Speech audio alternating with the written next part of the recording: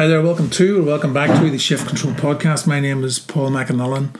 Thanks for joining me in this episode, which is all about the idea that it's kind of business as usual in sales training and my world of sales coaching and mentoring.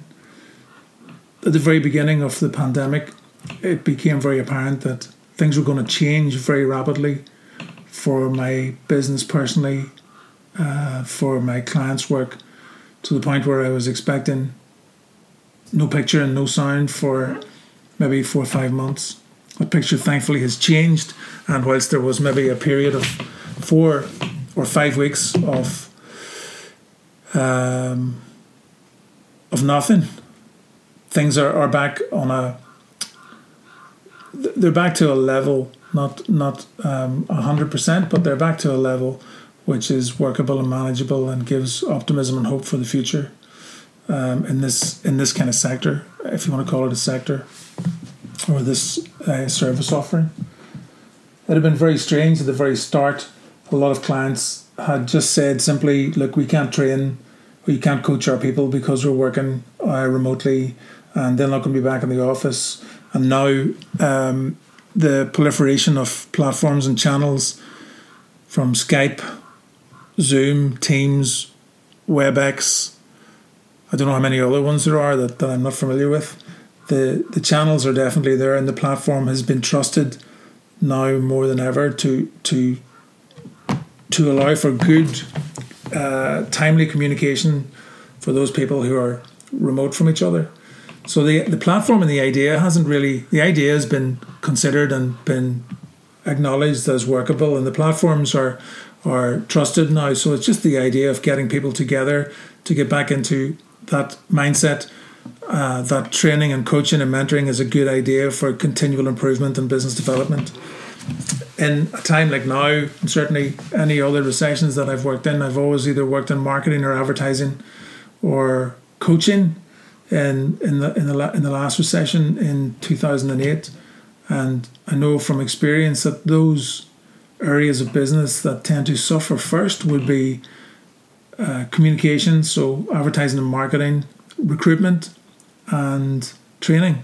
So I'm ticking off 2 of those 3 boxes, and what I'm not doing is focusing on what other people might say or might do, but I'm trying to improve the offering that I have, and the training sessions that I'm doing currently are all done remotely. There seems to be a willingness to undertake training sessions now for those companies, thankfully, that I'm working for, where they are energized to keep going and putting the head down.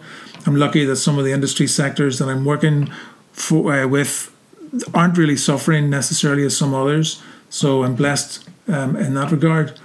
But it's all about keeping the training sessions and the coaching sessions interesting, informative, engaging, fun, dare you say it, exciting.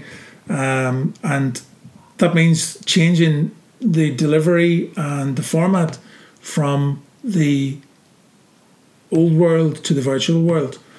I mean, ultimately what you're trying to deliver is content that will resonate and that will impact. 3 core pillars would be learning. What are the learning objectives, and what emotions are you trying to elicit, and what actions are required. And once you have clarity on those 3, then you're able to deliver training in any situation.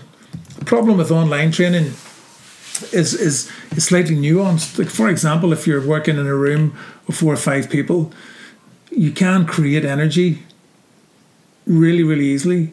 You can see who's lacking energy. You can see who's an energy sapper. You can see where your efforts need to go much more easily than when it's online.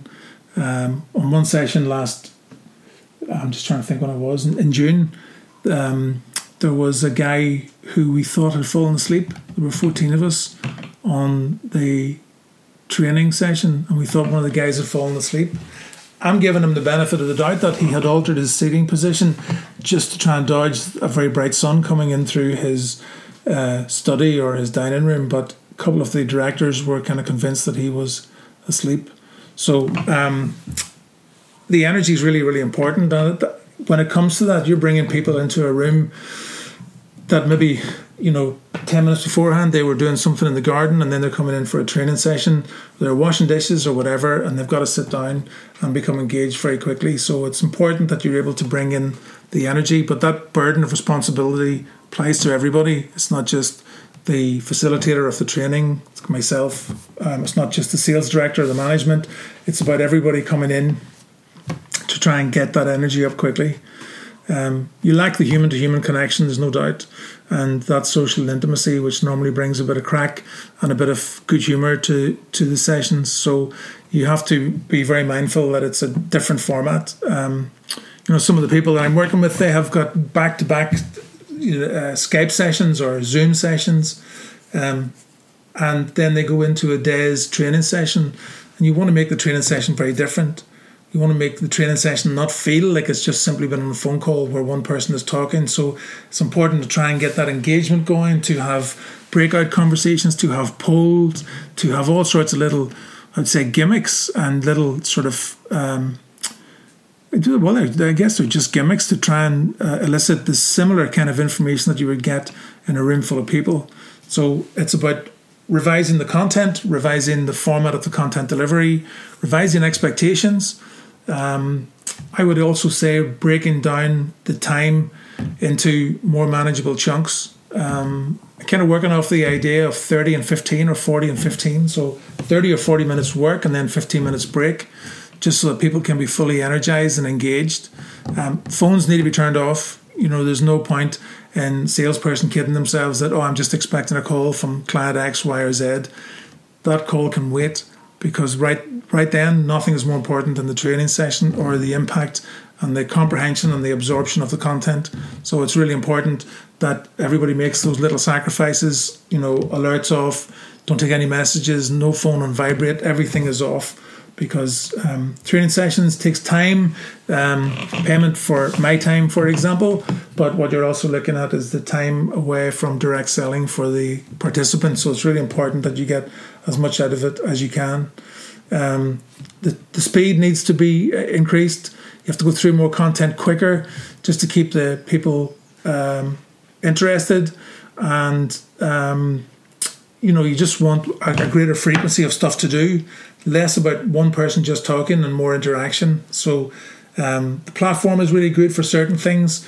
You can mute conversations, you can do a whole load of different things through the technology available, but it still requires stimulating and engaging content, which is not always easy. Key is, first of all, recognize that the platform's different. That's the most important thing. And you'd expect me to say this, but it is doable online. Training is doable online. Think of all the online learning programs there are. Think about the environments that have been created specifically to make access to this content more readily available. And when you get your head around that, and you get your head around the fact that people can connect together really easily today, then it's a no-brainer. The thing that the virtual training room gives is that it's a kind of a really controlled environment on the dashboard, but you have people working from disparate locations. So it's important that everybody has got a clear space around them, and given it clear thought and a dedicated focus to the training. The technology is not that difficult to use, and the content is really, really easy to share. So there aren't really that many barriers to entry in terms of the location, the dashboard, and the content. Delivery has to be faster, and you're going to have to try and retain the idea that you can create an emotional connection. So that's going to take a little bit of effort and work, and perhaps more time by the sales management and the facilitator. And you have to avoid that trap of just talking and presenting all the time instead of facilitating and interacting with the audience, which I think is key. And it's going to take a little bit of effort and a little bit more concentration from everybody. And what I've noticed is that when you get people wired in and thinking and included rather than excluded, the sessions can work just as well in a virtual classroom as they can in human-to-human contact. From my own experience, it's it's more important than ever in the virtual training session to be really clear about objectives, instructions, small things like introductions that may be not always focused on in the human-to-human environment. But it's really clear that somebody takes ownership of the session, whether that's the facilitator or whether it's somebody from the organisation who can act almost as a host, somebody who's like the MC of the proceedings, who has got a really, really clear role of keeping everybody in the session engaged and interested and stimulated. And one of the final things would be preparation. It takes a lot of preparation to get one of these sessions off the ground. I think it definitely works. You expect me to say that, but in summary, it definitely works. If you've got the right platform, if you're using the right technology, and that everybody is conversant in that technology, and they should be at this stage. Most salespeople who are engaging with customers or anybody in customer service who is customer facing will have used Zoom, will have used Teams, will have used any of the other platforms. I think the programs have to be designed specifically for the virtual learning because they're going to be different, and I think that keeping people's attention is really, really important, and getting them engaged, getting them stimulated and keeping them interested will mean that the content just has to be really, really sharp. On top of that, the delivery has to be sharp as well. So you're just playing so many different roles, and it's all about them learning, it's about them remembering, it's about comprehension, it's about absorption, it's about engagement, and that means the content again needs to be somewhat different from what you'd be used to in a face-to-face environment. But they do work, those sessions really do work, and there's always going to be examples that will prove this rule wrong. You're always going to have some horror shows and people talking when the mute button isn't on, and children running across the room and dogs barking and all sorts of stuff going on. But if those are the only problems that you're going to face, then your agenda as a business owner or as a sales leader to keep your people motivated, to keep them inspired, to keep them engaged, to keep them interested, to help them improve, to make them more successful in sales, that job continues. And the question is whether you see training valuable or whether you see it an investment or as an expense. If you see it as an investment, then it should be business as usual. Okay, thank you very much for listening this far. If you need to get in touch with me to discuss any training or coaching or mentoring requirements, paul@shift-control.co.uk. I'm on LinkedIn at paul.mcanallen, and the website is shift-control.co.uk. So yeah, thanks very much for your patience, and I hope to speak to you again soon.